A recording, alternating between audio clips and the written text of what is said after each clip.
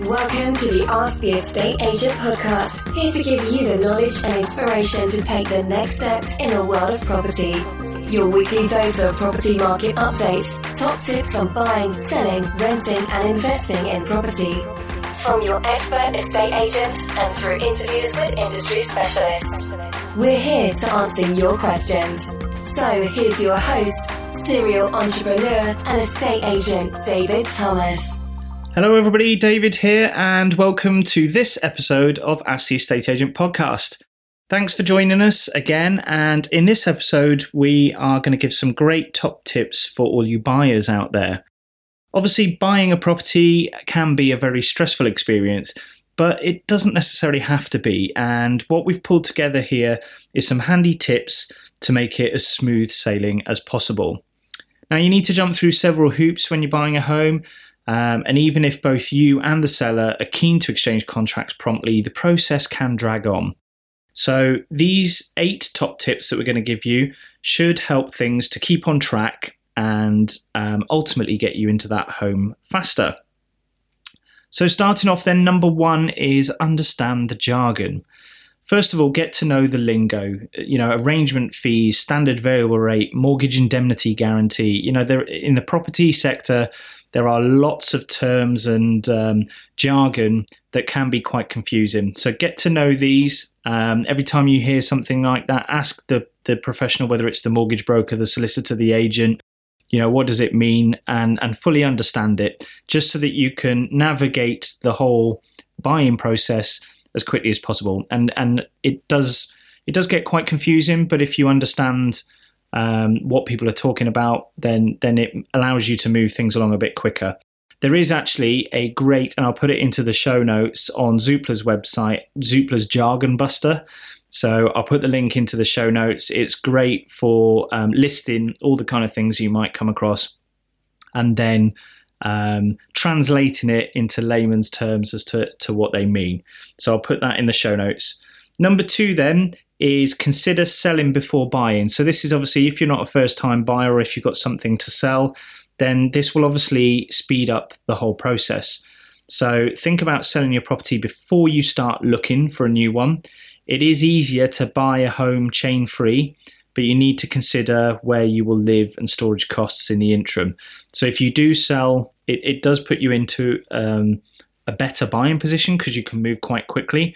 But quite often, if there are delays and things, then it can be you that can be put out because you're going to have to live somewhere else in the interim, maybe pay for storage costs and things like that. So factor that in, that you might need a temporary fix depending on the timescale. Number 3 then is get organised. Get everything in the right place at the right time. Get all your documents in place. Speak to a mortgage advisor to confirm your budget and obviously get your agreement in principle. Then work out what you can and can't afford before you arrange any property viewings. So the key thing is get all your legal documentation or your finances in place, your ID for your money laundering checks, all this kind of stuff. Get it all ready. Make sure you've got your decision in principle so you know what budget you're dealing with, and then go out and view properties. It puts you in a great position as a buyer, so that if you do find the property that you like, you can get started and negotiate straight away. In terms of paperwork, having ready, formally apply for a mortgage.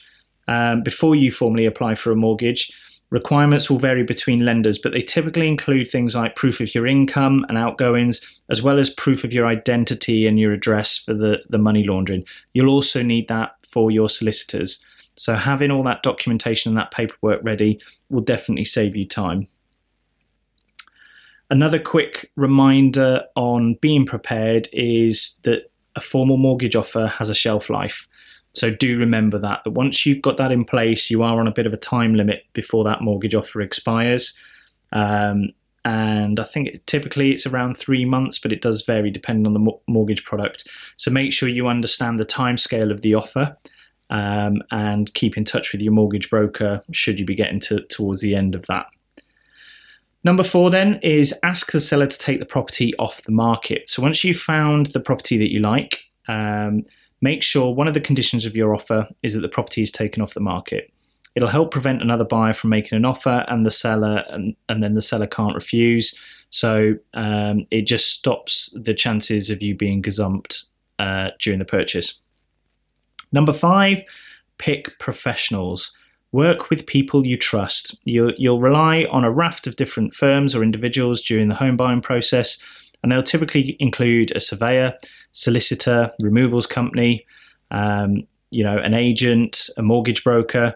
So the best thing to do is ask your friends and family for recommendations and hire them carefully. So make sure you do your due diligence on them. You look at their reviews. You get a bit of a feel for, maybe look at testimonials or speak to people that may have used them in the past to make sure you've got the best team around you to make your purchase as smooth as possible. Number 6 then is respond promptly. Be ready to review, fill out, sign and return all documents quickly and efficiently. Your solicitor will no doubt send through a lot of information about your property, including local authority searches, and all the other legal documentation that you need to check and sign. There's no need to rush things, but sitting on the paperwork will only hold up the process. So be prepared for it and put some time aside to get it all done and get it back to the relevant person. Number 7 then is communication. Stay in regular contact with both your solicitor and the estate agent to ensure that you're up to speed with the purchase and that it's on track at all times. It's a good idea to agree a weekly update between all parties to cut the chances of miscommunication. And we see this very often, that it's the communication that causes the stresses.